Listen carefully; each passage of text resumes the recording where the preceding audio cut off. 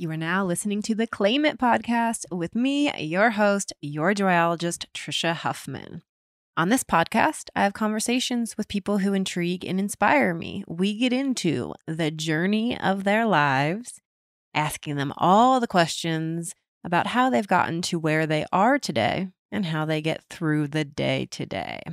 Because I believe that our feelings of joy, success, fulfillment, worth, being enough are not out there somewhere.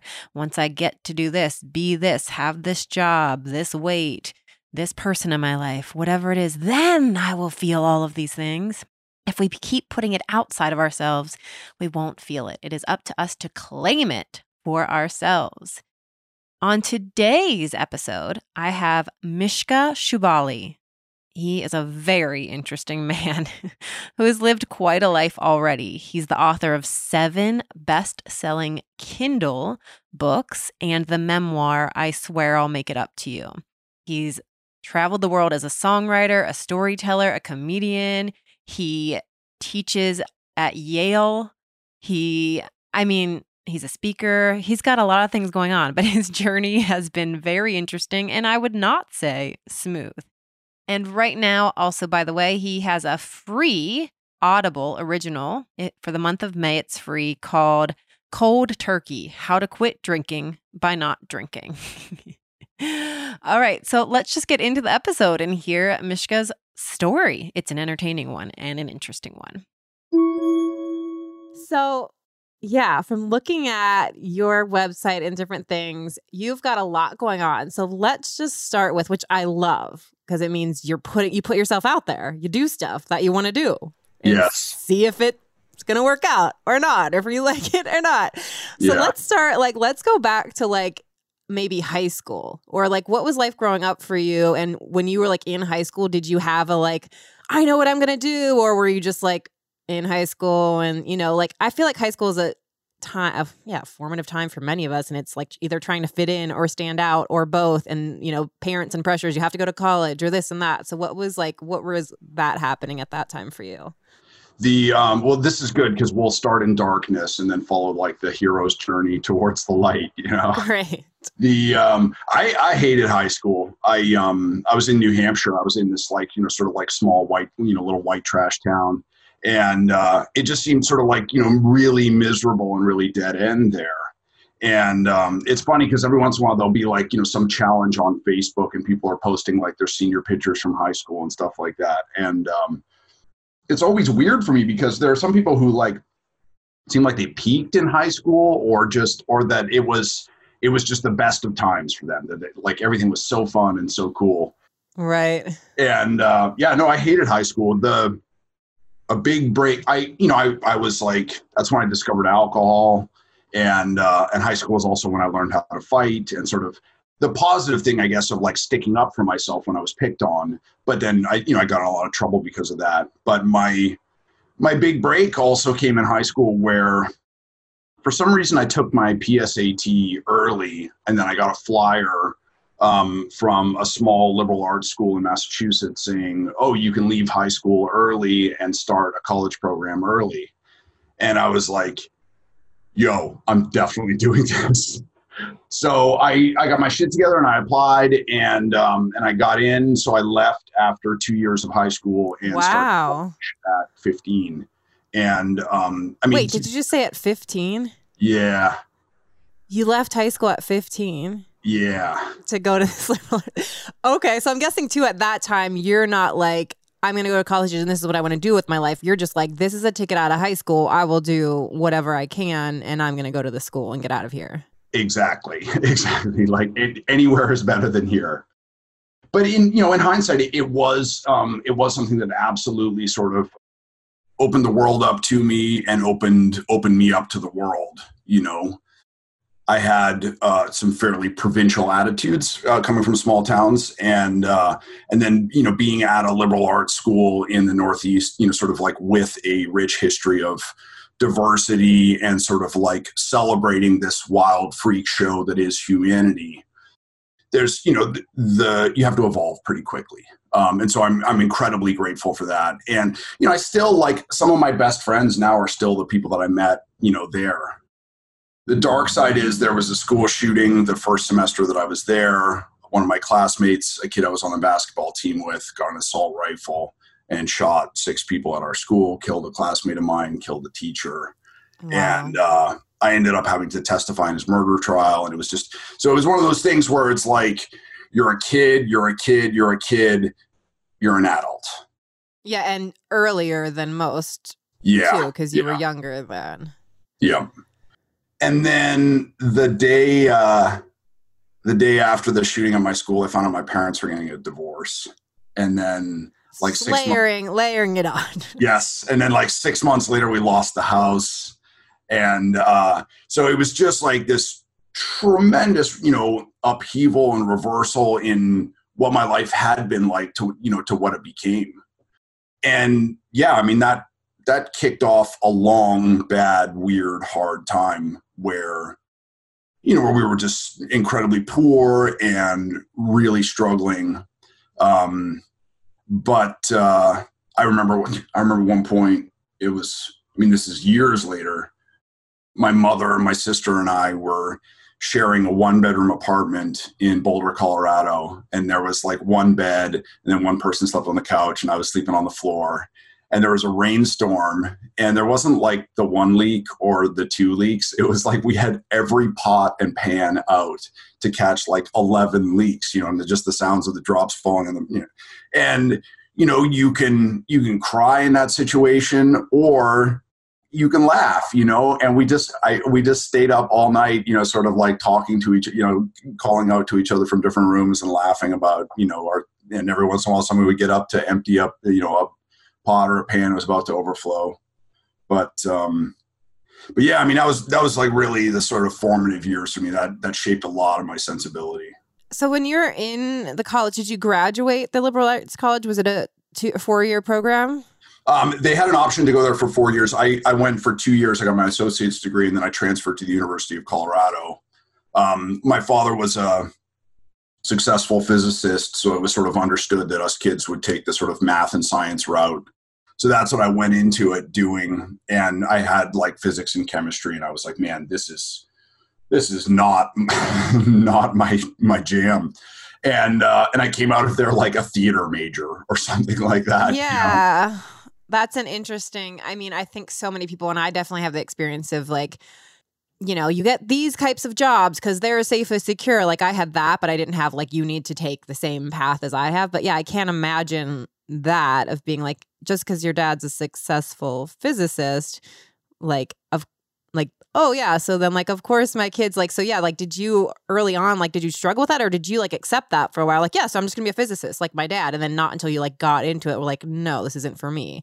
Or was that like a thing for years, like struggling or feeling like I have to do, my parents expect this of me, my dad expects this of me. Like, did you resent that? Or did you just think like, yeah, that's my direction until you like were in those classes and were like, yeah, no. There were things about, I think with everybody, with all of us, with our families, there are things that as kids, we just accept that that's how a family works. And then it's like later in life, you're like, oh man, that's really weird. My family, like both my parents were farm kids from northern Saskatchewan. And so I found from spending time in Saskatchewan, the further north you go, it's like you're going back in time. So they had sort of like a very, my mom was like, she was the first person in her family to get a college degree, and she was a photographer at the newspaper, and she kept her maiden name when she got married. So she was like kind of like a progressive feminist. Yeah. But also in our family, she sort of defaulted to this thing of like my dad being he was the golden child when he was a kid, and then the family was very centered around him. So it was just sort of understood that us kids would do what he had done, And yeah, when I was at Simon's Rock, when I was, away at college, that quickly went out the window. I sort of had a couple of epiphanies. I took a short story writing class there, and my mom had always been deeply invested in writing and literature and storytelling, like read to us a ton when we were kids. And I really sort of came to life in that writing class. Acting and writing were the two things that sort of excited me. And then from there, I got into like William Burroughs and Charles Bukowski, which nobody should ever read Charles Bukowski. particularly if you're a 15-year-old young man. But I guess one good thing that I got from those authors was I just understood, like, I need to live a life without compromise. I need to just go for I need to do exactly what I want to do and have no backup plan, and just live an epic life. Just, sort of like do everything, Yeah. And I've definitely lost faith in that different points throughout my life, but there's a lot of things a lot of truths that I sort of gleaned when I was a teenager that have steered me well, through life. And when you had that epiphany in that way of like, this is how I'm going to live my life, how did that transfer to then, like, to your parents, especially if they were in this position of you following in your dad's footstep, and then one day you show up like, sort of, I'm doing what calls to me, and that's it.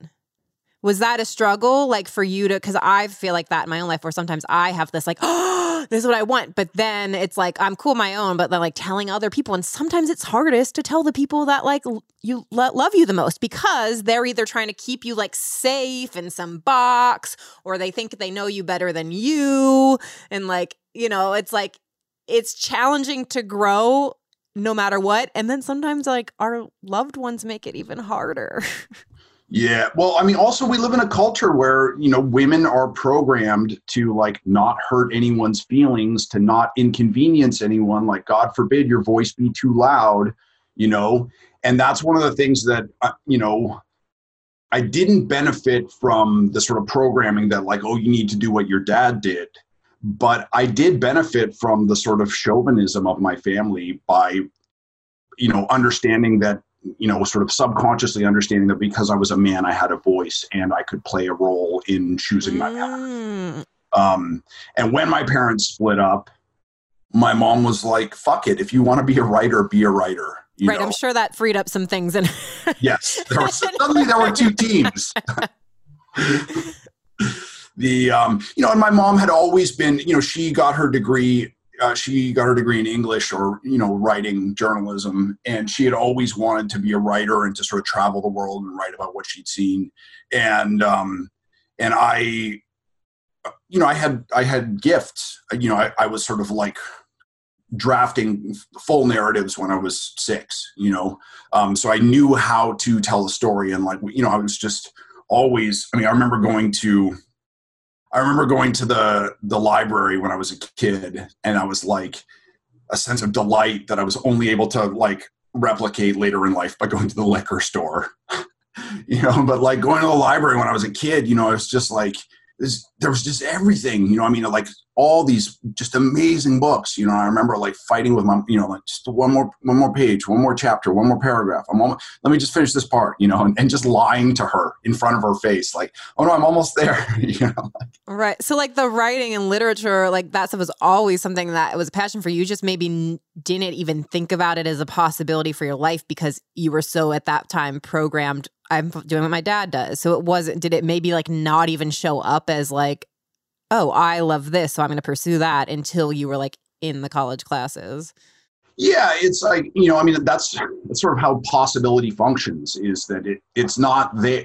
It's not possible until suddenly it's possible, and that was a big thing that Simon's Rock did for me. And I'll always be grateful to them for that, is that, it was sort of like anything is possible. You can do anything. That didn't prove to be true, or at least not immediately, but I'm in such a weird, like, charmed position now, as, like when I was 6, I told my mom, and it was sort of framed in a very sort of medieval framework, because that's what I was into. I was into like the medieval Lego and stuff like that. And I was like, Mom, I'm going to be a wandering minstrel. I'm going to be I'm going to be a physicist like Dad, because I knew I had to be like him. But then on the weekends, I'm just going to go town to town with like a red guitar and play songs for people, and now that's one of the things that I do. I love it. And when I was in my early 20s, I would tell people, I'm going to be a musician. And then if that doesn't pan out, I always have writing to fall back on. And then we would have a laugh, because like nobody ever makes money doing those two things, Right. And then, it took a lot longer, and it was way harder than I thought it was going to be, but I got there finally, and I guess that's what's important. it's interesting, to talk to, because I teach now too, or I did before the coronavirus shit. And I love teaching.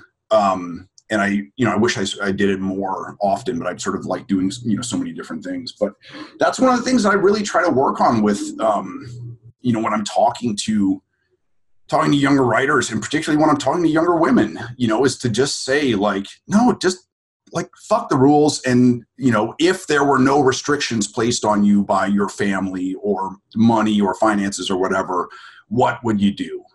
And then just do that thing. We box ourselves in and we sell ourselves short so many times. My older sister, she was always like the smart one when we were kids, but because she was the first kid and because she was a woman, she felt more pressure to be the good kid.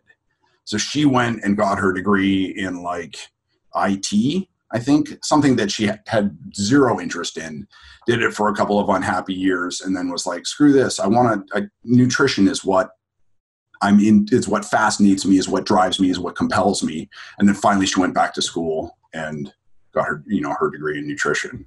Yeah, it's a lot. I mean, I'm writing my first book right now about eliminating the word should from your life and how powerful that is. Yes, should and ought. They're poison. We don't even, I eliminated the word over 10 years ago when my father passed away, and I was just like in a, transitional place of my life. And I just was like, I'm done with this word. And I had already I've always been an outspoken, independent, believed in myself, went after things. So I did not think I, lived a life of should. So I don't know where it came from, but still, even 10 years later, I don't use the word should unless I'm like giving these sort of examples or like that's a should or that.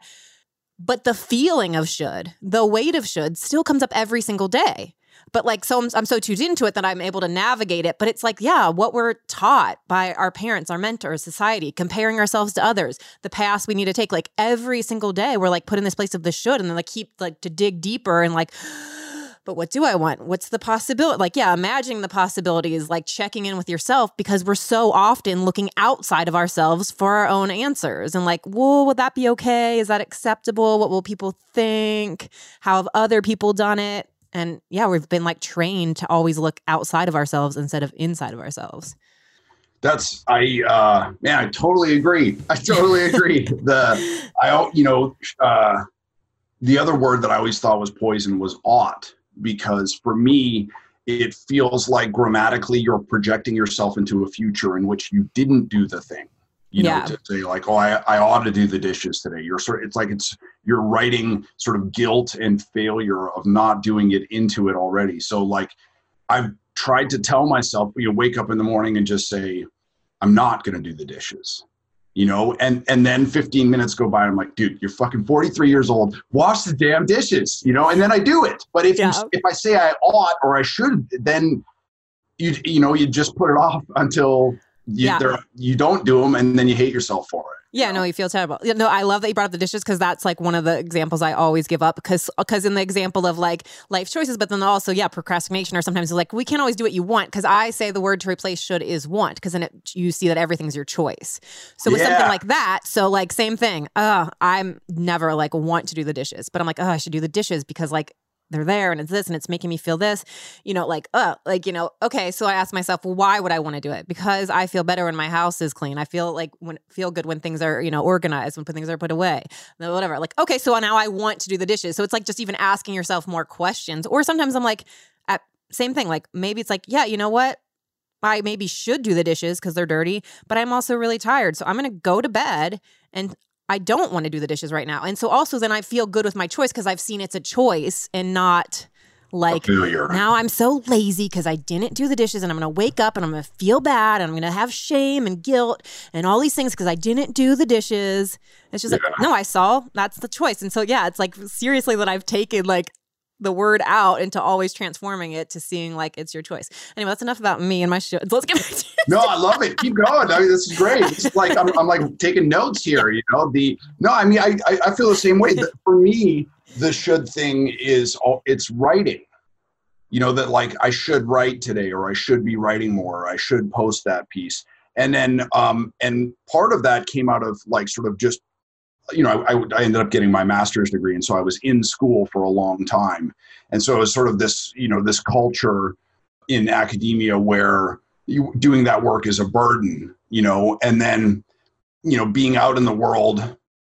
I didn't write for 7 years after getting my master's degree. And, so I was just like working as a bar back in bars and like doing odd jobs and stuff like that. And then people were like, oh my God, you get to write? You're so lucky. Like, I wish I had time to write. And then I was like, oh my God, I'm coming from like a really shitty place of privilege where I've been given a gift. I was born with sort of innate ability to tell a story. And then I was fortunate enough to have, a mother who supported me and be able to go to school for it and develop that, found a way to make money at it. Like, I'm so fortunate. And instead I'm like, alas, I must write, it's like, dude, get over it, Yeah. So that's me. Yeah. Like anything like that, it's that shifting. I should be writing to like, well, why do I want to write? I want to write because I actually love writing, because I believe in what I'm going to say. Because is also me with my own book. Like every day I'm like, all right, yeah, working on like this. And then, but it feels like the heaviest thing in the world, but it's also the thing I most want to do. So, right. Yeah. Why do I want to do this? So constantly, again, if I'm shifting the language or even the energy, like once, why do I want? And then that makes me be like, yes, I want to do this. And it's funny that we were talking about the dishes too, because I was thinking about I've been reading these news articles about people who are saying, who are protesting the shutdown and stuff, and like, oh no, we need to get our hair cut and stuff like. And I'm like, you never wrote a book, because in order to write a book, in order to finish a book, you have to say, I'm not doing the dishes. I'm not taking out the trash. I'm not doing the laundry. A part of my body that I hate the most is where I grow hair the fastest and the thickest is like this. I have this like fringe of like gorilla fur on my neck, and I hate it. But when I'm writing a longer piece and trying to get it done, I just have to say, all right, I'm just gonna it's just gonna grow, and I'm just gonna sit here at the computer and do the work, and get it done. So a lot of it is just like, giving yourself permission to not do that other stuff. Yeah, that's again too. It's like, that's what I'm saying. Like, so by pausing and the should or the ought or whatever the word is showing up for you, then like looking at your priorities and again saying it's your choice. And so if I want to do this, or like, yeah, what's, it really, it's a helpful check-in for like what's motivating your choices. Why are you doing things? I should have been listening to this podcast before I was on. Yeah, because I end up talking about shoulds in almost every one. So you can just go back to every conversation. And we usually, no, I'm just kidding. Okay, I try not to. Anyway, back to you. All right. So you end up moving to Colorado to go to finish college. Yeah. And then, so you switch to literature? So, yeah, well, when I moved to Colorado, I was like, so a lot of my friends were really into film, and I was like, okay, I'm going to go to film school because that's, sort of writing and theater. And having acted more when I was younger and starting to get better at acting, I noticed that it was no longer sort of like playing pretend on the stage, but I got to a point where I was actually like, if I was doing a love scene or something like that, I would actually feel like I was falling in love. And then that's confusing for a 15 or 16-year-old kid to get up on stage and manufacture real emotions in a fake setting like that. And it was too much for me at that moment. And I was like, I can't be this exposed. Instead, I'm going to be behind the scenes. I'm going to be writing. I won't be sort of like under the stage lights going through this transformation. So when I went to the University of Colorado, I got accepted into the film program there. But then when I got there, I had to work. I was working 50 hours a week at the Sonic Burger, and all the film classes happened at night, and all the writing classes happened during the day. And I had to have nights so that I could work. So then I went sort of a more short story fiction writing classes. And that's how I discovered the writer Lucia Berlin, who ended up being like a real mentor and huge influence on my work. And she really, she took me under her wing, and she told me how dumb I was being at several sort of crucial times. And, but yeah, so that, that weird thing of just like, the timing was wrong for taking film classes. That's what sort of steered me towards more literature.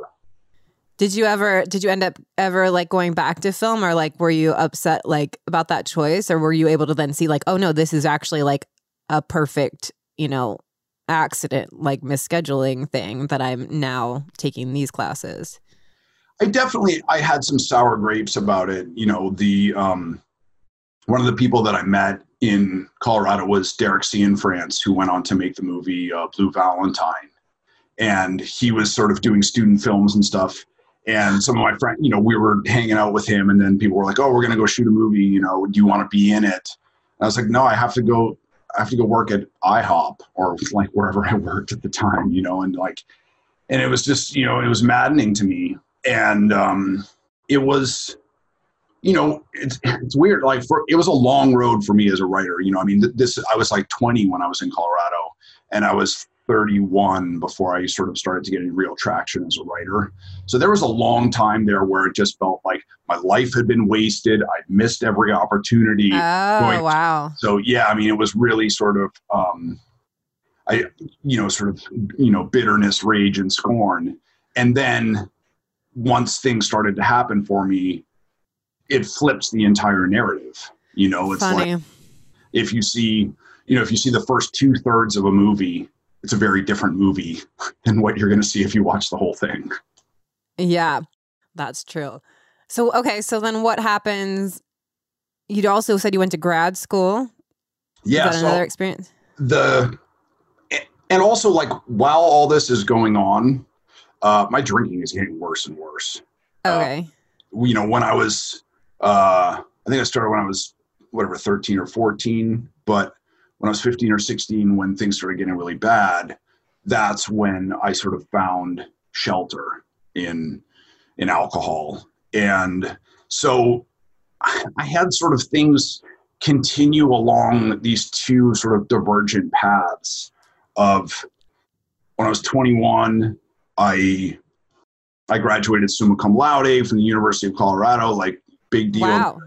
Wow. Started throwing up blood for the first time. So you graduated I can't pronounce it right. Summa cum laude. Summa cum laude. Yeah. Wow. You were also very much self-destructing. Yeah. And would you at that point, like, did you save the drinking until like when you weren't, would you still go to classes sober and work sober?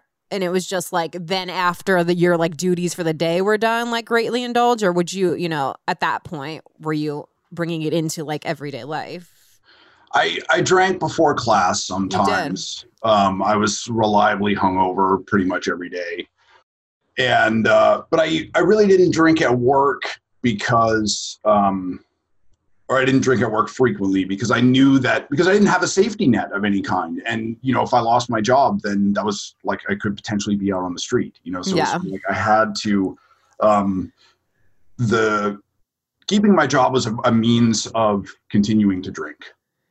And and that also like, do you feel like you're drinking? I'm sure there was multiple things of it, but like, do you feel like, were you using your drinking as a sort of like escape? Do you feel like, oh, you just have the genetics of you can't stop? Or like, like were you drinking, oh, I'm hungover, so now I'm going to drink again? Like, do you feel like what was motivating it back then? Well, I talked about discovering Bukowski and, for a young man who's sort of like, who feels out of place in the world, the distant father, there's not a great relationship there, sort of like, no understanding or this disconnect between what the father does and what the son wants to do. And Bukowski provides you with a whole blueprint of who to be, how to live your life as just this like acerbic, misogynist, alcoholic asshole. That's why you're saying not to read his book. Yes, exactly. Okay. Exactly. He accidentally like modeled a life for you that was not. Oh yeah. It was just like, I was like, oh my God, here it is. So this is exactly who I will be. And I can't think of a worse a worse writer to model my life on, and it all sort of, being hungover and like feeling like shit constantly, horseshoed very, very well with like my resentment towards, my father or my parents, or like my resentment towards America for us, like losing our house, and for the other kids from having more money than I did. And so it was just sort of like all this resentment and rage, and also like the, young people go through, sort of different iterations of like, oh, now I'm into death metal. Now I'm goth. Now I'm a nerd. Now it's, so, and it's sort of like trying on these different clothes to figure out what, what's going to fit, what's going to stick. And, sort of listening to like Johnny Cash and Tom Waits and reading Bukowski, I was like, okay, here we go. This is it. This is who I will be. And it was so dumb. And it took a long time to shape that. It's me, Trisha, bringing you a brief interruption. I had to tell you / remind you that I have a daily inspiration app available on the Apple App Store and the Google Play App Store. It's only $3.99. That's a one-time purchase. There's no ads. There's no pay for this also. $3.99, you pay once, and you get hundreds of daily affirmations and powerful thoughts. Come to it at any time. You need a little boost in your energy. You're feeling funky. You're feeling low. And you can also set a daily reminder time in the app so that you can be reminded, because we forget. We forget to do the things that make us feel better. So set your timer. Maybe it's 7 a.m. Maybe it's 11 a.m. Maybe it's 8 p.m. You'll get a little reminder to check the app, and I'm going to check mine right now. The card I got is, by shifting my thoughts, I shift my quality of life. I get to choose how I see it all. What do you want to shift your thoughts about right now? Okay, now I'm going to hit the show me a card button again. Oh, I let go of all the suffering of my past. I am ready to make room for all the possibilities of my now. Ooh, okay, one more. Feel your feelings. You can't hide from them. You can't push them down forever. Feel them so that you can move through them. Okay, and I got a last one that was a short one. I am magic. So all sorts of things, all sorts of affirmations, thoughts that will boost your mood, hopefully get you to think differently about your life, what's holding you back. You can save them with the favorites. Hit the little heart button. You'll have your favorites. You can easily hit the share button and share as a text message, email, social media, on and on and on. Go get the app. Own your awesome in the Apple app and Google Play app stores. Okay, what happens after you graduate? So when I was 21, I moved to New York City with $300, and that's a pretty bold move. Yeah. What was your dream goal? What motivated that?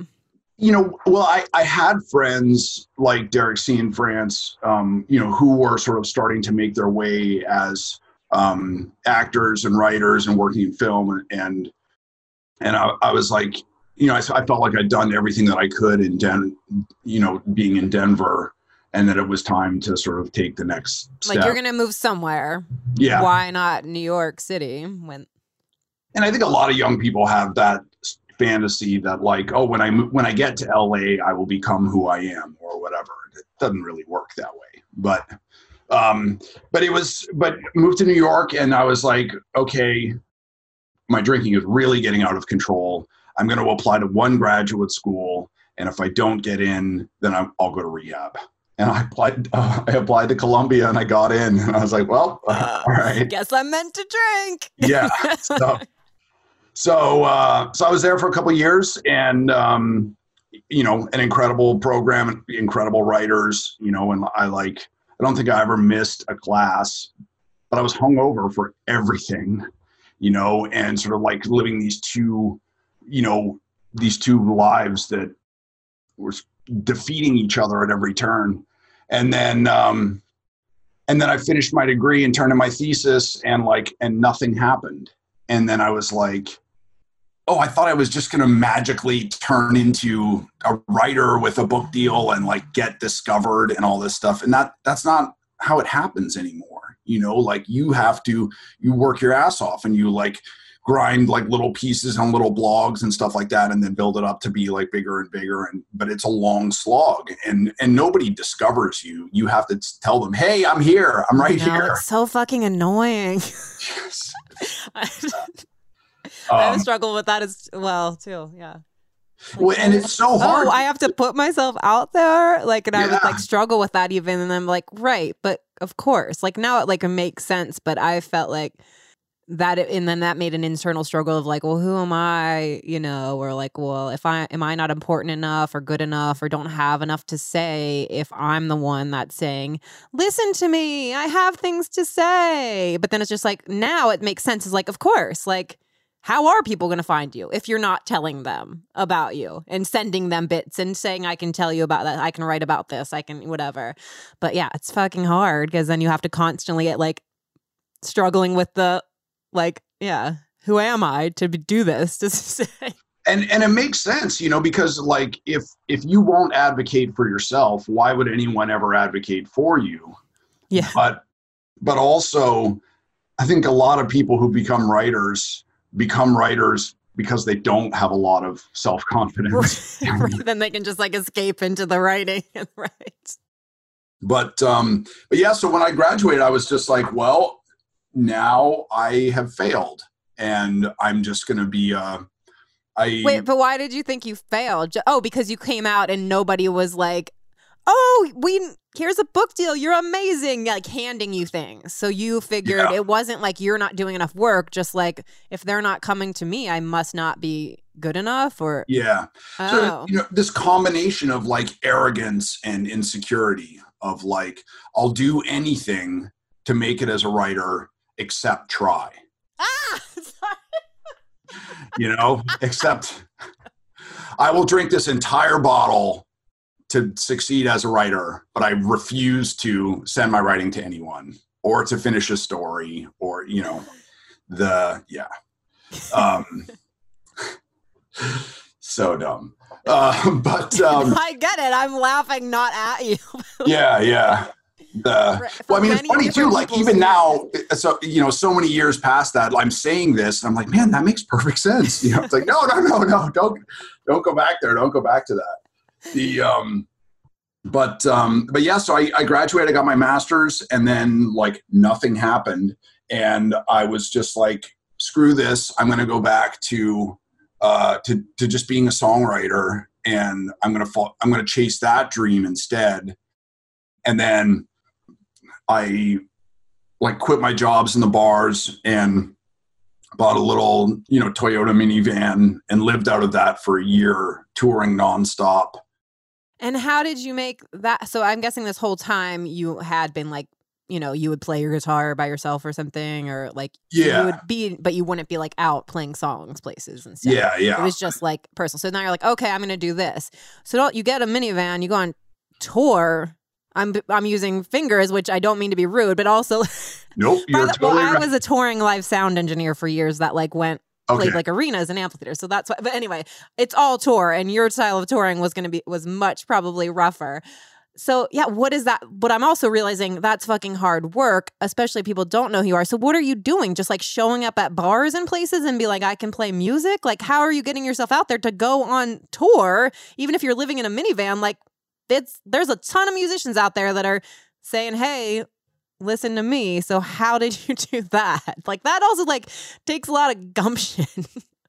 It was a lot just sort of like long distance homelessness. It was really like, you know, I mean, I was always trying to book gigs in advance. And back then you were like sending out CDs and stuff like that. I've been fortunate to get a couple of like promising press quotes, but I did also do the things, you know, of like just showing up some nights and being like, hey, I'm living out of my van. Will you guys let me open the show tonight? And like maybe at what kind of places? Like at like smaller anywhere from like, you know, I played like little like sort of punk rock squats and party houses and stuff like that to to like some bigger, better venues, and doing that tour, being on the road that much, I opened for Metric and Broken Social Scene. I opened for the Decemberists. I opened for the Bronx. I opened for the Dirt Bombs. I ended up sharing the stage with a bunch of artists who went on to do huge things. Because it's sort of like, if you're out there, you're out there, And I was able to sort of like write the songs that became, this record. And I did attract the attention of this small record label. And eventually, like 10 years later, that record did sort of take off for me. But initially when I first put it, when I came back from my like year of touring, I was just like fat and skinny and exhausted and like, just eating fast food every day for a year and living on $10 a day. And so I was like, climbing the 3 flights of stairs up to my girlfriend's place, I would be winded. And so it was, that was kind of miserable times. Like, when I got back from that year of touring, and again, I had that sensation of like, well, nothing happened. But I did get the songs. And I eventually, recorded the songs for an album that ended up being called "How to Make a Bad Situation Worse," and that record, it still like pays my cell phone bill every month now. It's like great. That came out in like 2006 or something like that. But also, so when you're on this like tour, are you that you created yourself and just like going from city to city? Are you enjoying yourself while you're in it? Because you say you got back and you're sort of like nothing really happened, but like, and then also if it's a self-created tour, what made you be like, I'm going home now to whatever home was? Yeah, burnout. Yes, because I'm like, again, touring is a burnout even when you're living on buses and staying in the nicest hotels. And yeah, when you're actually living in a van and living on $10 a day, it's pretty miserable. I did have some good times. Every once in a while I would have a magical night where I got on a show with a good band or a sympathetic band, and I was able to play in front of some people. I remember like playing this like little busted gig in Albuquerque and getting like applause breaks after a couple of lines in between songs. And it was one of those situations where like I was playing in the back and everybody was sitting at the bar in the front. And then by the time, I was done playing, everybody had moved from the bar to the back, And, again, I'm still friends with some people that I met at some of those shows. And, mostly I think what I enjoyed was like just going out and getting drunk with strangers, and I did really enjoy that, but also like getting harassed by the cops and like, just not serious health problems, but I put on like 20 pounds and like felt physically disgusting. My back was a wreck, so I was just exhausted and like falling apart physically and emotionally. And then I think my girlfriend in New York, her roommate was moving out and she was like, I don't know what I'm going to do. And I was like, I'm coming back. Got it. I'll take that room and I'll pay the rent. And I had no idea how I was going to do it. And then I got hit by a drunk driver and she wrote me a big check and that's what paid my rent for the first month. Oh, so you said yes to coming back, didn't have the money and got hit in your car or? Yeah, I was in Boston. I was in my van. Your car got hit by a drunk driver. So you were okay? Yeah. It was, it was a girl going the wrong way down a one-way street in a big white SUV and she like backed into my van. And I was like, I don't want to call the cops. And she was like, why don't I just write you a check? And I was like, thank you. All right. So what was your next move in life you get back after that adventure experiment? Then shortly thereafter, my relationship with my girlfriend fell apart and my like drinking really got out of control. I got like fired from my jobs. I fought with the dude from the record label so that like we had finished the record, but then the record wasn't coming out. And like, things got really dark. And then I started playing bass in another band, and a band called Beat the Devil. And that started taking off. Got a decent construction gig. I discovered painkillers, opiates. So it was sort of a familiar trajectory where things like started to get better and also got worse, and then that sort of all melted down in like 2008. I did a couple more solo tours after How to Make a Bad Situation Worse came out, and nothing had really changed. Beat the Devil imploded just before we were about to do sort of Good Things. But for that, like a good segment of time, you were just focused on, I'm a musician. Yeah. I wasn't writing at all. And then I got fired from my job. The band broke up, and then the like Lehman Brothers financial collapse in New York happened all at the same time. And I was like, oh my God, I'm going to die. So I had a really sort of rocky winter there trying to keep my drinking under control and, and failing, and trying to quit pain pills and, one step forward, two steps back. And then finally I did a European tour playing bass with a punk rock band, and I was just drunk the entire time. And when I came back in the spring of 2009, I was like, I'm fucking done. And just got off the plane and like sobered up on my own in my apartment. And that was a miserable process. And, that was it for me. 11 years later, I'm still sober. That's amazing. I know. I mean, I think it's so different for everybody. Obviously, I'm not a sober person, but I also don't struggle with it. But yeah, I know people that have had such different journeys with that. And then also people that are just finally get to their point, or like they got a DUI and then that was the like wake up call, and then that made them never take a drink again. And like, but yours, you didn't get a DUI. You didn't like get in trouble. So that was just you really finally being fucking over yourself, I guess. Well, I got in a lot of trouble. Okay. You did get a lot of trouble, but it wasn't like one moment. It was just finally like, okay. This is the thing, is that like I had been getting in a lot of trouble since I was a kid, and that never precipitated that moment where you're like, okay, I'm pulling the emergency brake, I'm pushing the red button, everything has to change. And what happened and it took me a long time. I've been sober for like 6 or 7 years before I was finally able to sort out exactly what had happened. And I think my epiphany was that no epiphany was ever going to come. It was just that my life was going to continue to get smaller and darker and more hunched in on itself and lonelier. Big cinematic bad thing was ever going to happen. I was just going to be like more and more defeated. And that things, and honestly, that drinking would never kill me, but it would just create a life for me that was so degraded that death would feel like a release. And that was when I was just like, stop the ride, I'm getting off, I've had enough. And that changed everything. Yeah. So then what do you do now you're sober? I'm guessing life looks a lot different. It might be a lot harder in some ways because you probably have like a lot more to face and not escape. Absolutely. The other thing is the only resume that I had was working in bars.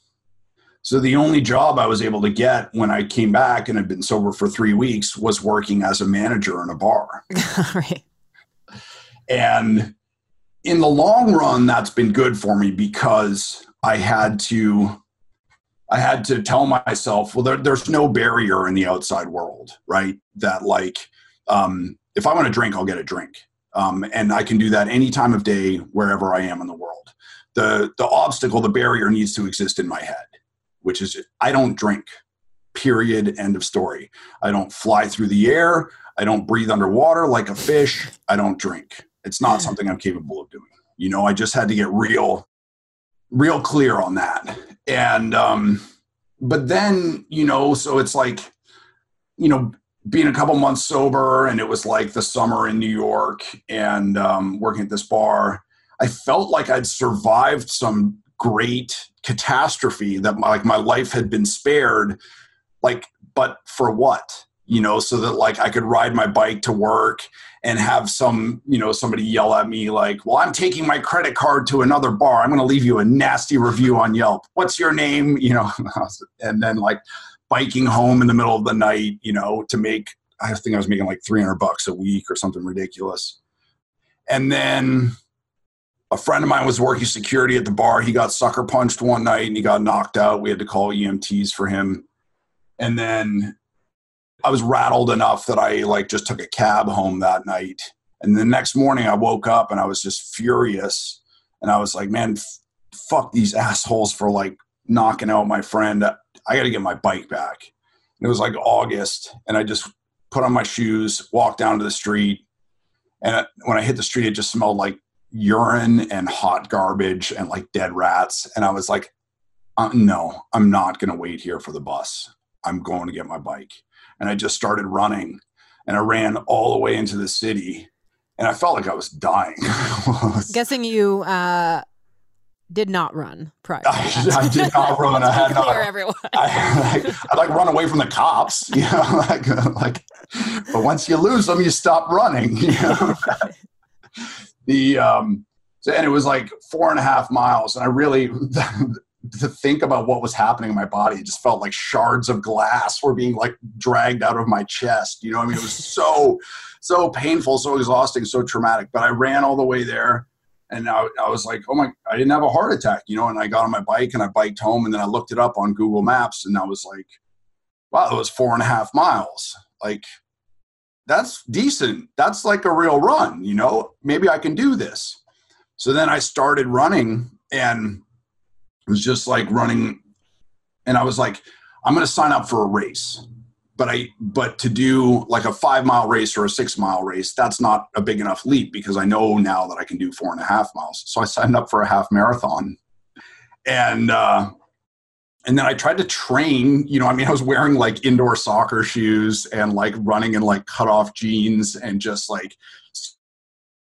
bad chafing experiences, like running in these shorts that were just like a wet diaper.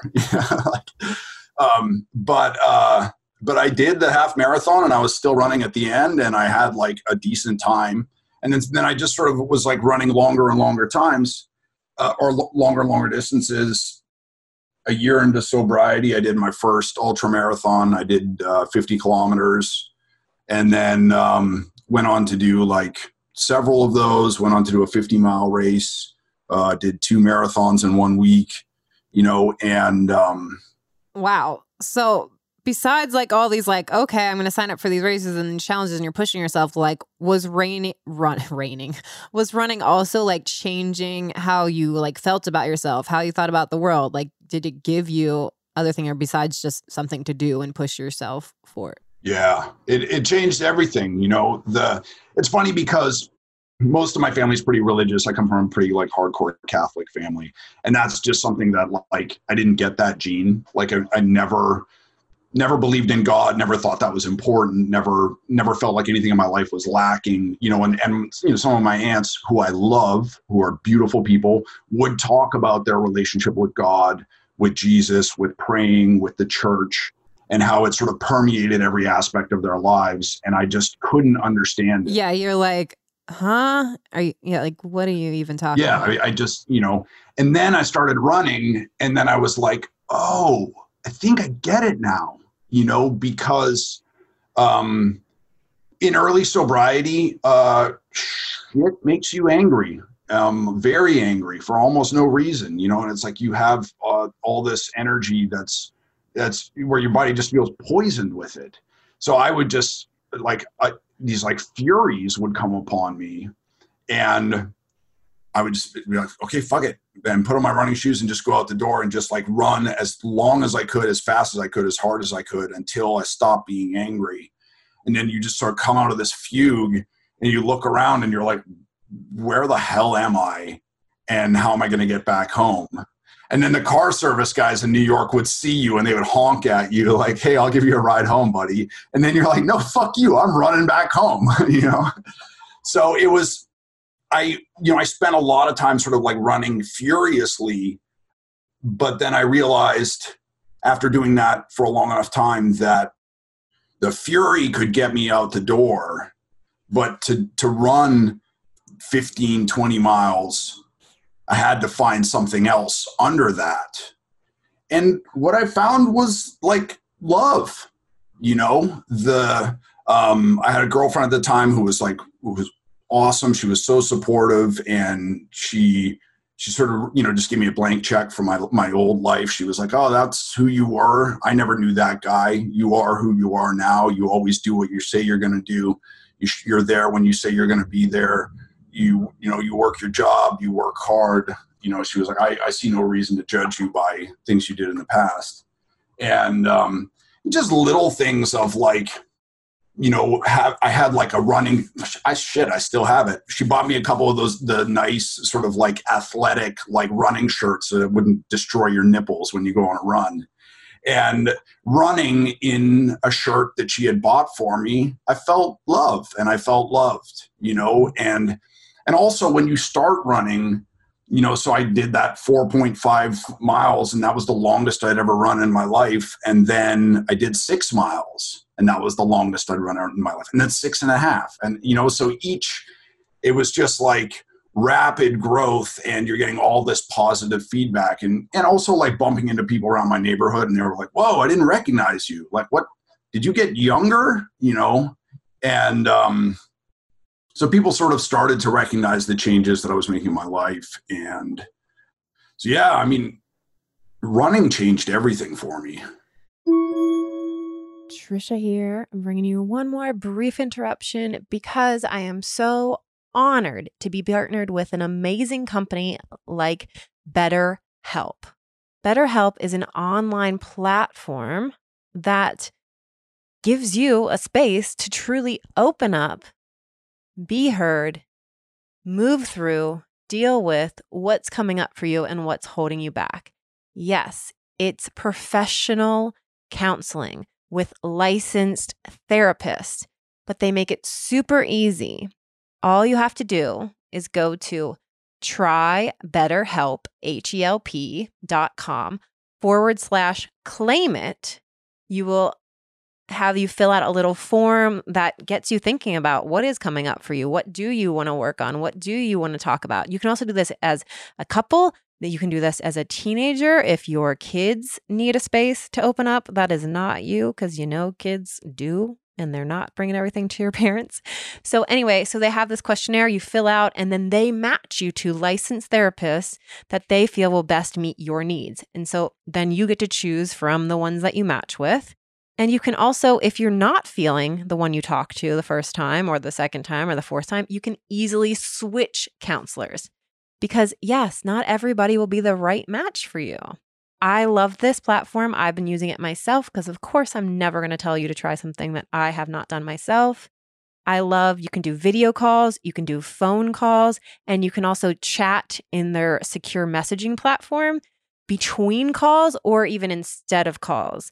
Because we're all at home, especially if we have kids. It's kind of hard to find that time, but you can make the time. Have a 30-minute call even. And use the messaging to talk between calls and to just they'll ask you questions and prompt you to think about these things and what you're struggling with in your life and get you thinking even when you're not on that call. I love it. So again, go to trybetterhelp.com/claim-it. That will get you 10% off your first month. Their pricing is already more affordable than traditional therapists, and they also offer financial aid. So if you're at all thinking, I want to do this and I can't afford it, go check them out and look into the financial aid offer. Okay, let's get back to the episode. Yeah. So then how else did it end up changing your life? Yeah. Because also at that point when you started running, what started was the managing the bar. Over that, did you end up quitting the bar and starting something else? Did you do that for a while and you just had the running as the release? How did then running create more changes in your life? Or when did you get back to writing or music or whatever? Did you have a point of okay, what else can I be doing? Or so I was still just working at the bar and running and playing music and not making a whole lot of money, just living real close to the bone.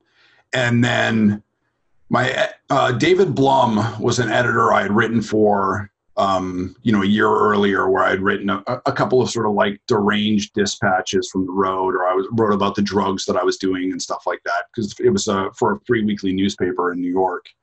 And he had been really supportive of my writing and, saw potential there. And so we got together for breakfast one morning, and he was like, I'm working at Amazon now. We're starting this new, publishing content, expressly for Kindles.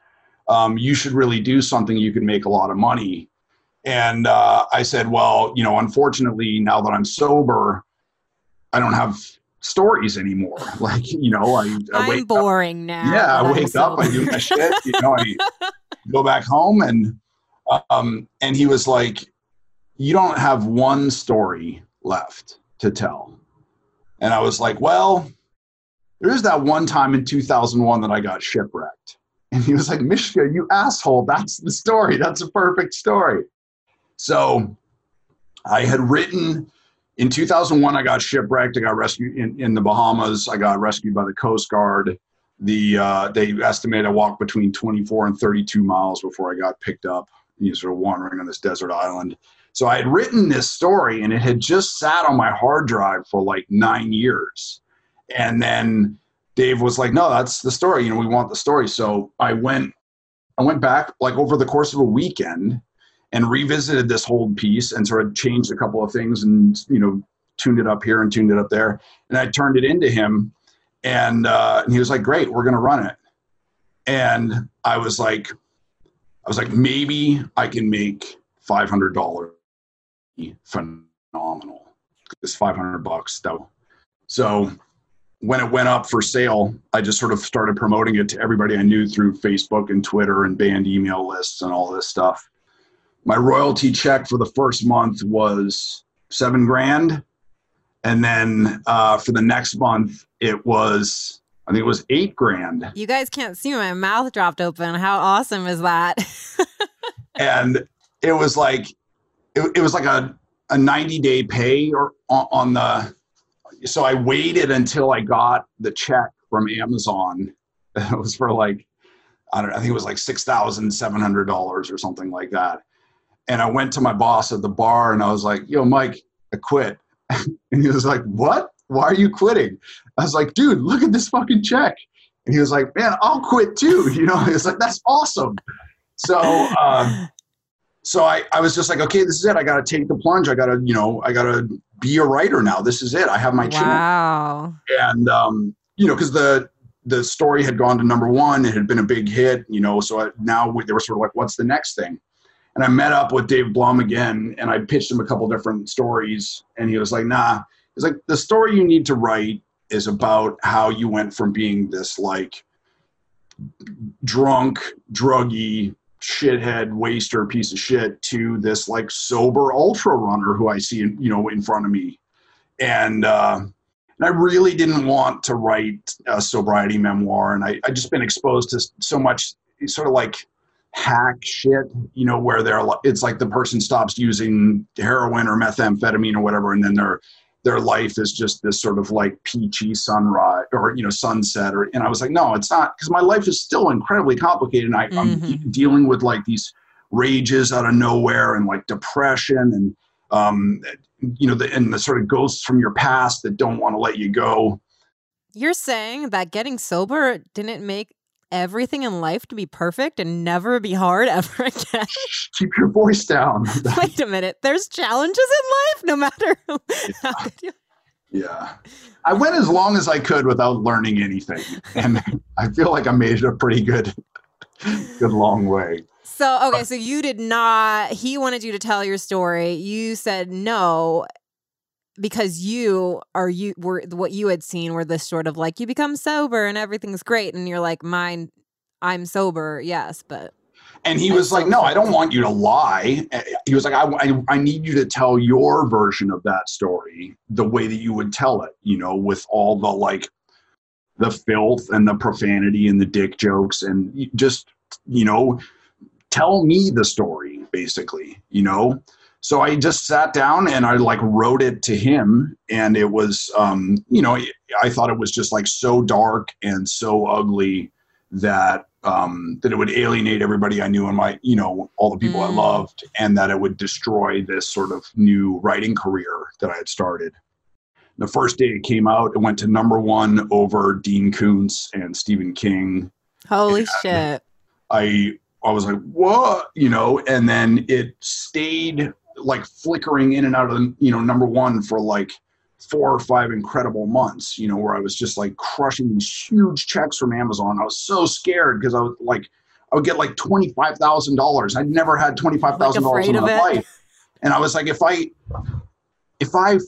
fuck up now, this will kill me, So I was just terrified, but yeah, the long run, it's probably sold 100,000 copies now. It was, translated into Japanese, into German, into Spanish, into Polish. And that's really the story that like changed everything, changed my entire life. I got a book deal from that. That set me up to publish 5 more Kindle singles with Amazon, all of which were bestsellers.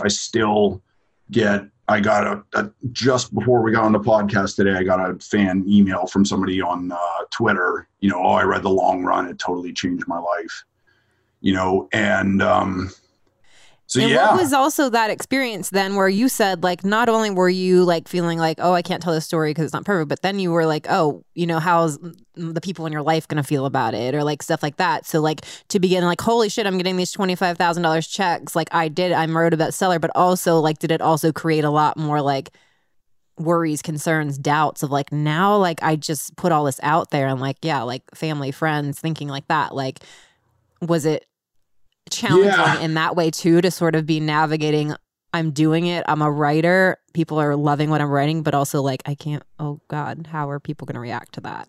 Or I felt like really naked and really raw because of it, and now when I'm coaching students with their own writing, I tell them, what I did with The Long Run is I put the entire world out of my mind. Like I didn't think about my mom reading this piece or any of my friends or anything. I thought about Dave, and Dave was my friend. He was somebody who was smarter than I was, who was somebody I looked up to. And so he was sort of my ideal reader. So I wrote to him knowing that he would get the jokes. He would, you weren't writing to like thinking like, how is everybody in the world going to perceive this? Yes. And I also knew that Dave was a hard ass, and that if I tried to skip over something, he'd be like, no, go back and exposit that fully. The thing that you don't want to talk about, no, we need to know about that. So I wrote it to him, I sent it to him privately, and he published it and sent it out to the world, So I think that's a trick that we have to play with ourselves as writers, But then when it came out, I felt so like sort of terrified and ashamed of like everybody knowing all my secrets. But #1, I got so much response from people, and not just people who are alcoholics, but people who had like incest survivors, and people who had been living with cancer, and like people with eating disorders. And it turns out that human darkness is just fucking human darkness. And we've all done shit that we're not proud of. We all carry secrets. We all think we're not good enough. We all think we should do the dishes, that like, and so for me to be that sort of naked and open and raw with my own disappointments and resentment, I think it really resonated with people. And the other thing is, I had fought my whole life to keep these secrets. I had this shadow self of like locking myself in the bathroom with panic attacks and like, trying to conceal from people, how bad my drinking really was and how bad things had gotten. And I don't know, maybe this is insensitive, maybe people will call me out for this, but the best analogy I came up with in my head was, oh, is this what it feels like to be gay your whole life and then finally come out of the closet and be like, this is who I am. This is who I really am. This is who I've been the entire time. And I've tried to hide this person from you in shame. And now, fuck it. This is me. This is who I am. You deal with it. It's your problem, basically. Yeah. So it was so liberating. That's what I was going to say. It must be like freeing and sort of like allow, like, you know, making you own who you are and the whole story of it. And like, yeah, and that it not being like, I don't have to feel bad or wrong for this. It's sort of like it probably allowed you to more accepting yourself and your whole journey. Projecting. There's always another phase, though. There's always like the next thing with the new. Wait, you don't have like an aha moment and then everything's better forever? There's a series of aha moments and things getting incrementally better, you know, because things are absolutely way better now than they have been for a long time. But then, people wanted to sort of typecast me as this inspirational sobriety, recovery figure. And they were like, all you want to do is run all the time. You know, you're addicted to running. And I was like, no, I hate running. Running is something I force myself to do because I know it makes me a better human being. And that's what I'm trying to do. But I just want to sit on the couch and eat Fritos and watch TV, or worse. I want to sit on the couch and watch pornography. I want to do all the worst shit. I want to get drunk. I want to do drugs, but instead I'm doing this thing that I hate, running, because I know that by doing that, the message I'm sending is I care about my life. I care about the world. I care about engaging in the world, and I care about building a good life so much that I will even do this miserable thing of running. And then after that phase, then I felt like I had to fight a little bit to reclaim some of the stuff from my old life, where I tried to stop swearing for a long time, because I was like, I have to be... Right. I'm this version of me now. Yes. And then I was like, no, that's bullshit. I need to... I didn't play any of the old songs that I had written for 5 years. And then finally I got to a point, and this is 2014, 2015, where I started performing again, started playing the old songs, and I was able to sort of reclaim or reintegrate the good things from my drinking life into my sober life. I think that I love profanity. You go back and look at Shakespeare, it's all fart jokes and dick jokes and your mother's a whore, and we live in this puritanical country where we're like, this is high art and this is low art. But when you're in Europe or when you're and I got to travel, so much in my new life to see that, no, it's okay to. Yeah. I cuss a lot, and I have a product line that even says fuck your fears and fuck the shoulds, do the once, let that shit go. So I use profanity, and I have young children now. So it's definitely okay, now what, Trisha, when are you going to stop cussing because you're kids? And sometimes my kids will, say a word and I think it's cute. And, and so this is another should struggle. So now that I'm a mom and I have young kids that can repeat me, I shouldn't cuss. And I honestly, I feel like I don't care.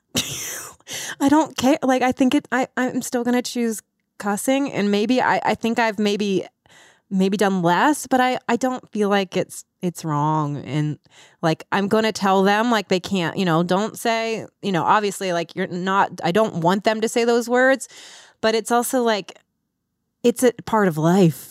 It's those words. It's just I'm not going to tell them, yeah, these are good words to say. And, I am don't say those to their, at school and stuff like that. But it's just again, it's I'm sure people are going to have a slapdash. But again, it would come up as this judgmental thing all the time as oh no, if I'm cussing and my kids heard me, this is wrong. But I have to, that's another one of my sayings is a judgment can only be a judgment can only have power over you if it's something you to believe to be true.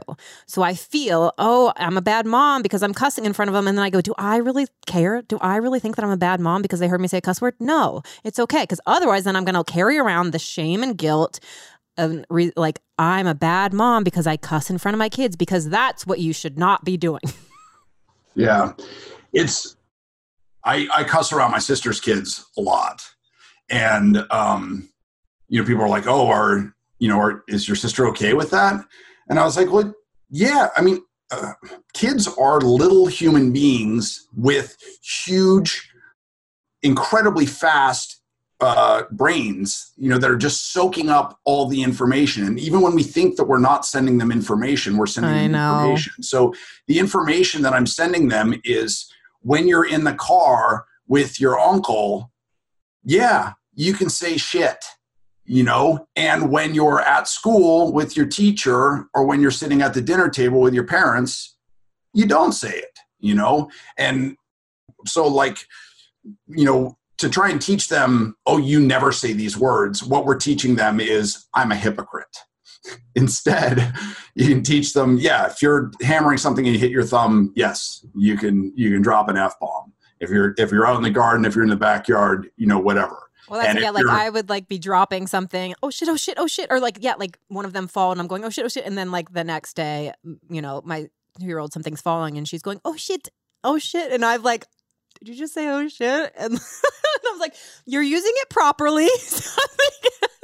If I could teach my cat to cuss, I absolutely would. I'm not trying to teach them. Again, I'm not really overly cussing, but it comes out in those moments. No, I think it would be adorable though.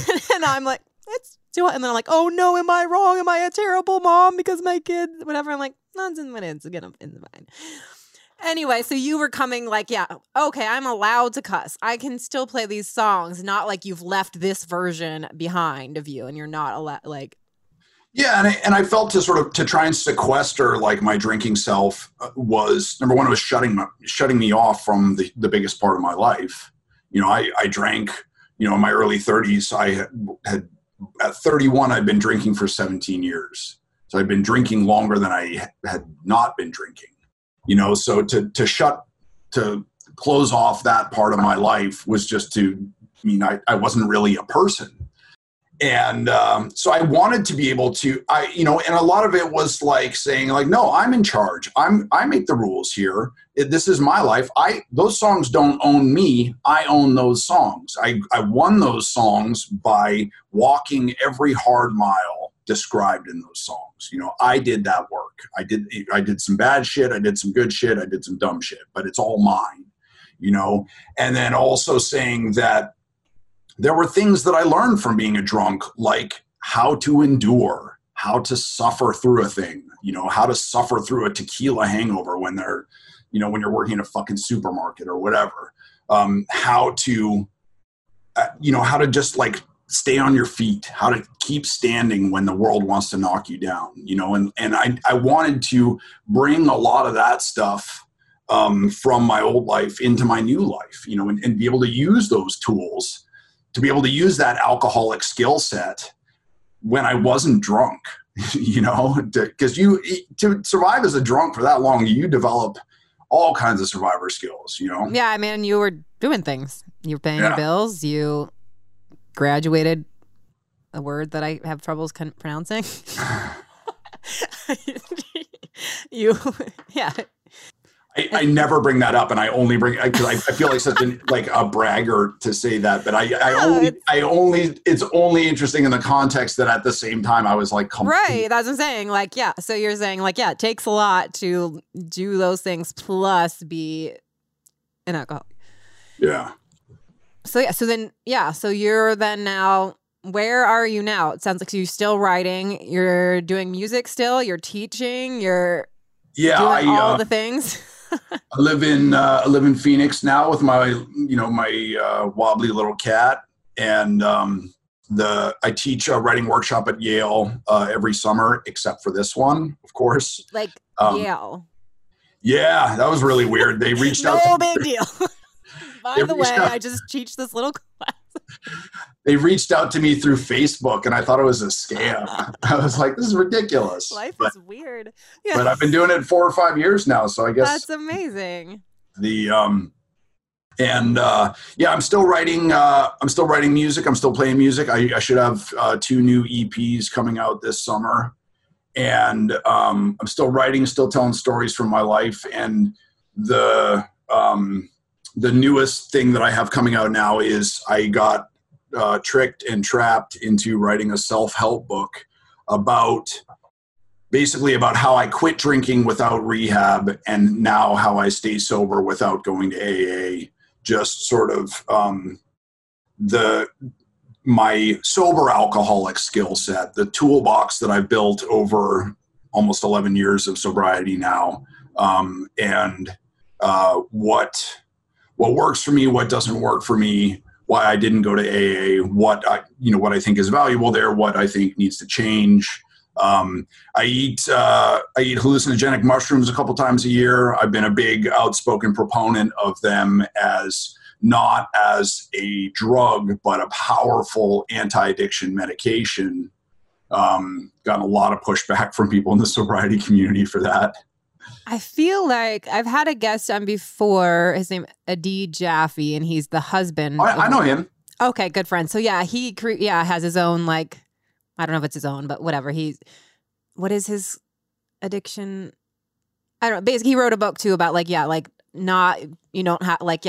same thing. Like, you not same thing, but different. But yeah, you don't have to do this. But I believe that he might also say like the same thing about using medicinal mushrooms, or like I feel like he might do something like that as well. I don't know. He gets a shit ton of pushback, and I'm sure, and I think, and I totally, understand that, because of course, like, I think alcoholism and addiction is such a big thing, and it has to be unique for people. So like, yeah, some people legit, like if AAA or if AAA, that service that comes to you.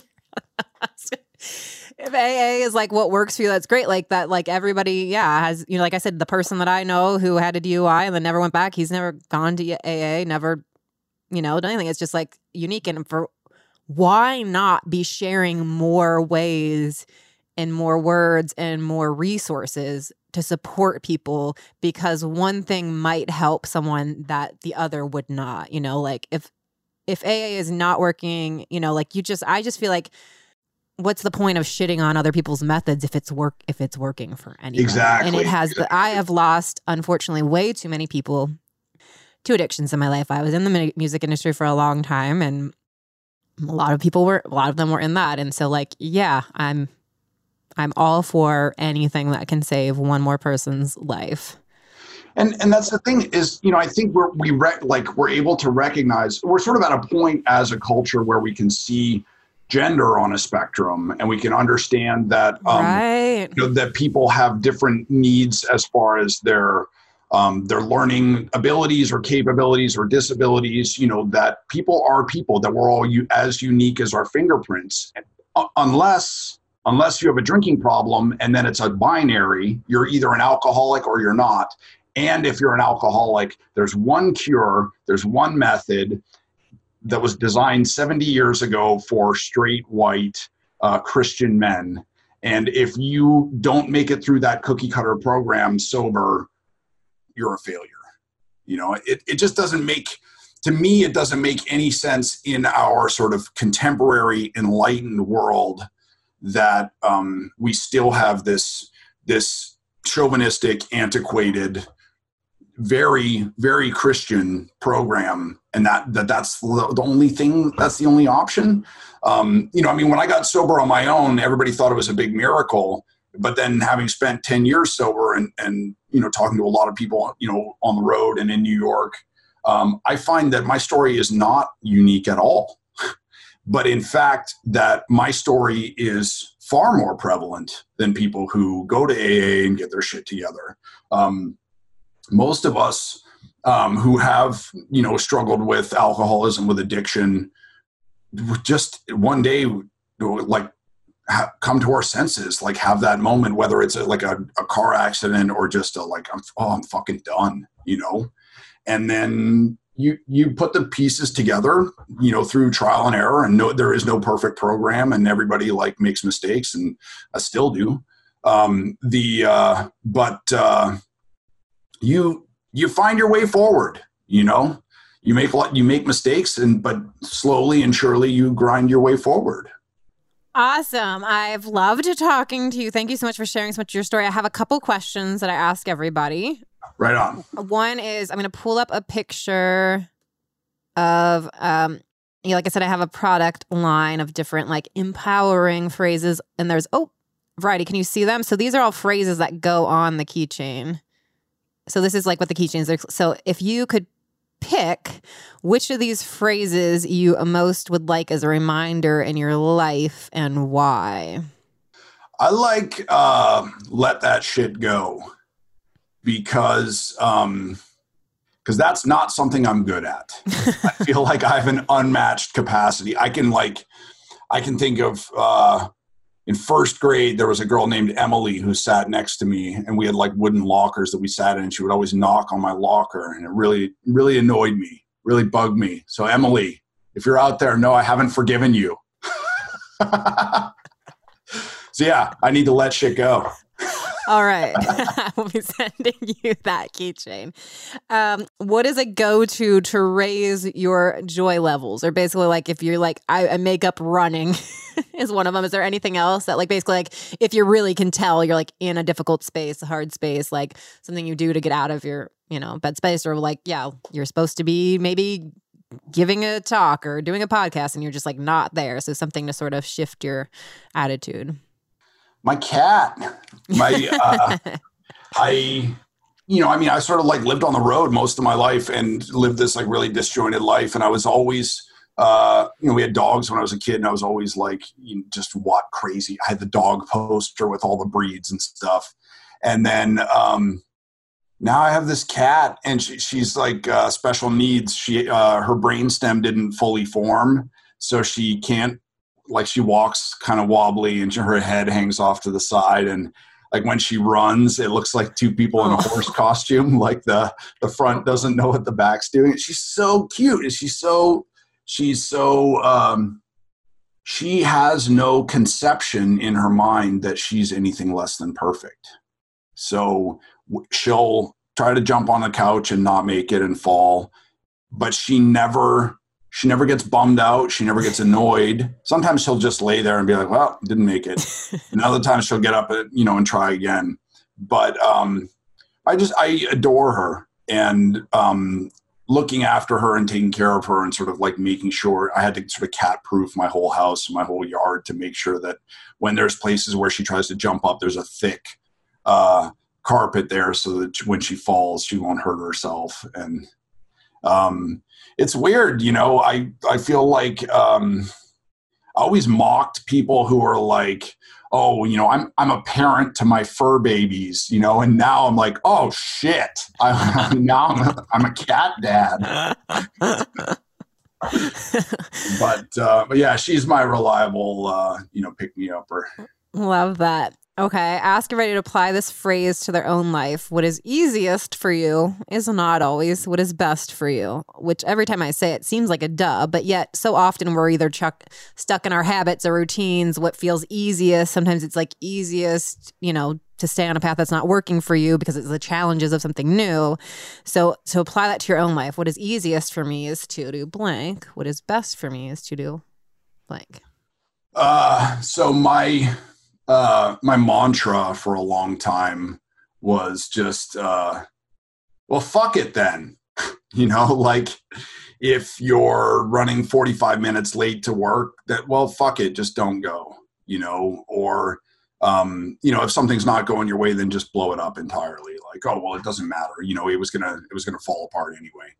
So I recognize that that's my default. That's the thing that I gravitate to normally, and I have to like check myself, catch myself, sometimes go for a run before I do it, but then say, okay, I got to try again. To seek a life as an artist, as a creative person, you're choosing a life that's going to be mostly failure.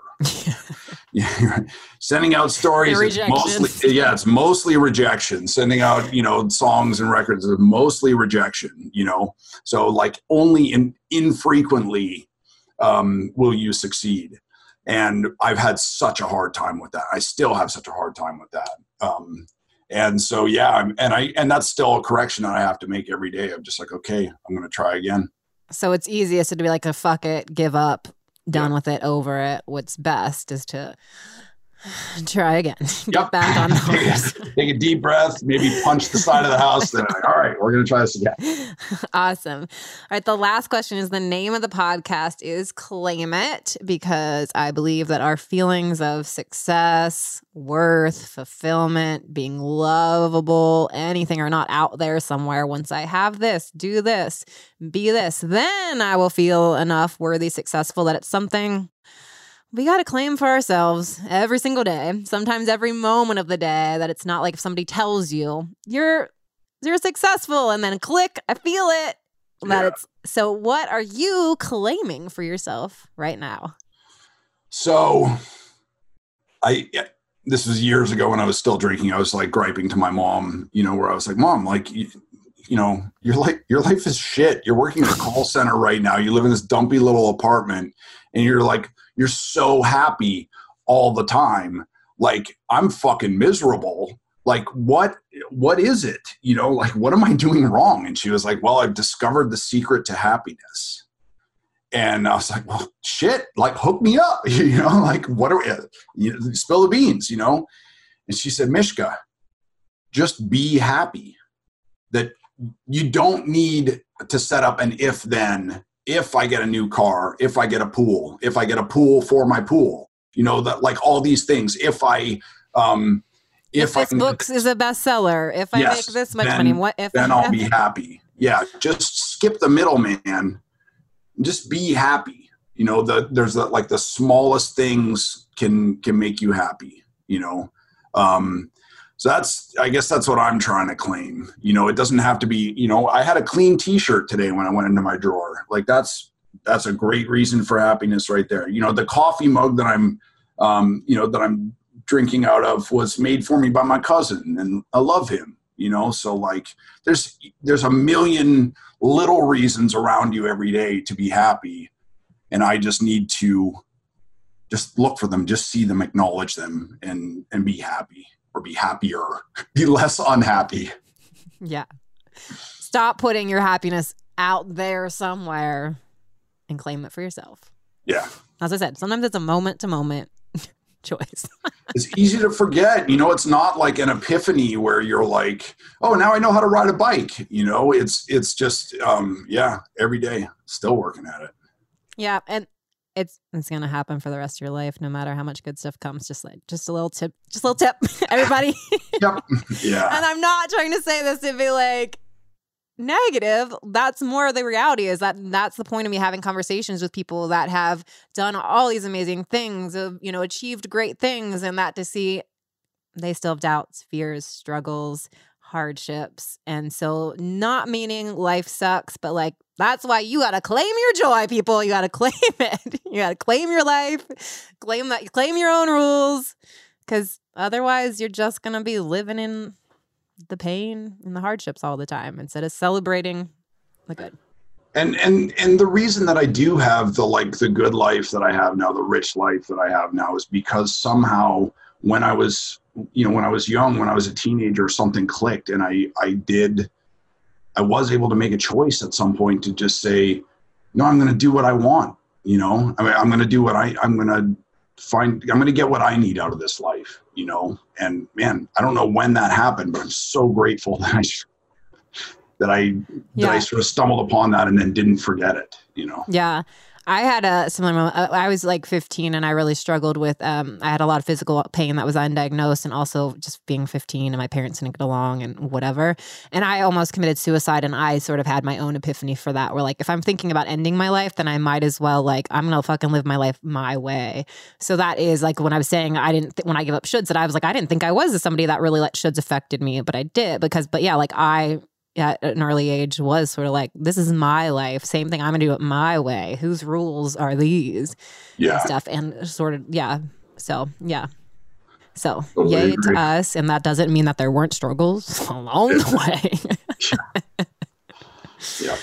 All right. Thank you so much for sharing so much. We will definitely, I will. Isn't it funny when it's like you're running? I'm like, sometimes I say like we, when I'm like, really, it's me. I'm going to be writing the show notes and I'm going to put links to your stuff. Awesome. Thank you. Thanks so much for having me. This has been great. It's been a lot of fun. You're so welcome. All right. I hope you guys enjoyed that episode. Again, what a story. What a life journey. For more about Mishka, go to mishkashubali.com. Don't worry, that link is in the show notes. If you can't spell it out, and he's also Mishka Shubali on Instagram, again, in the show notes. For full show notes, links to things that we talked about, go to yourjoyologist.com/podcast, and you'll find all the episodes there. I always try to link out to things we say. If there's something you want to link to that I didn't put in there, please let me know. You can find all things me at yourjoyologist.com, and I'm at yourjoyologist, and I love hearing from you. I love hearing what you loved in the episodes, what you're most intrigued by. I love seeing you share the episodes. I love knowing what you think of the whole podcast, and I would really love if you subscribed and left a review. I love reading the reviews, but the reviews actually help podcasts become more findable, searchable, all the good things. And as a gift to you, if you leave a review, screenshot it and send it to podcast@yourjoyologist.com, also in the show notes. And I'll send you a little gift for my product line. You know, just like I have every guest pick a keychain. I have mugs, I have journals, I have notepads, I have wine glasses. I'm not sober. I have keychains, I have the affirmation deck that all have different empowering phrases on them. So go to shop.yourjoyologist.com to check that out. And yeah, I love hearing from you. And again, I really love that you take the time to listen to these episodes because I know there's a lot of content out there to listen to and to choose. So thank you for that. As the last thought, I would love for you to own your awesome. That's the name of my affirmation deck and the affirmation inspirational daily thought app that's in the App Store. Own Your Awesome. You can get it in both the Google Play and the Apple App Store. In Daily Inspiration Card and the affirmation deck are called Own Your Awesome. So I want you right now to think about owning your awesome. What makes you awesome? Own who you are. Acknowledge yourself. We are all unique. We are all awesome. And if, like Mishka's story, I'm sure there are parts of his life and his journey where he sure did not think he was awesome. And look where he is now. Okay, so even if you're in a challenging place right now in your life, you can pull yourself through it. Your life can turn around. It's possible. Own your awesome. Start by giving yourself one compliment right now. All right. Thank you again for listening, and come chat with me at Your Joyologist.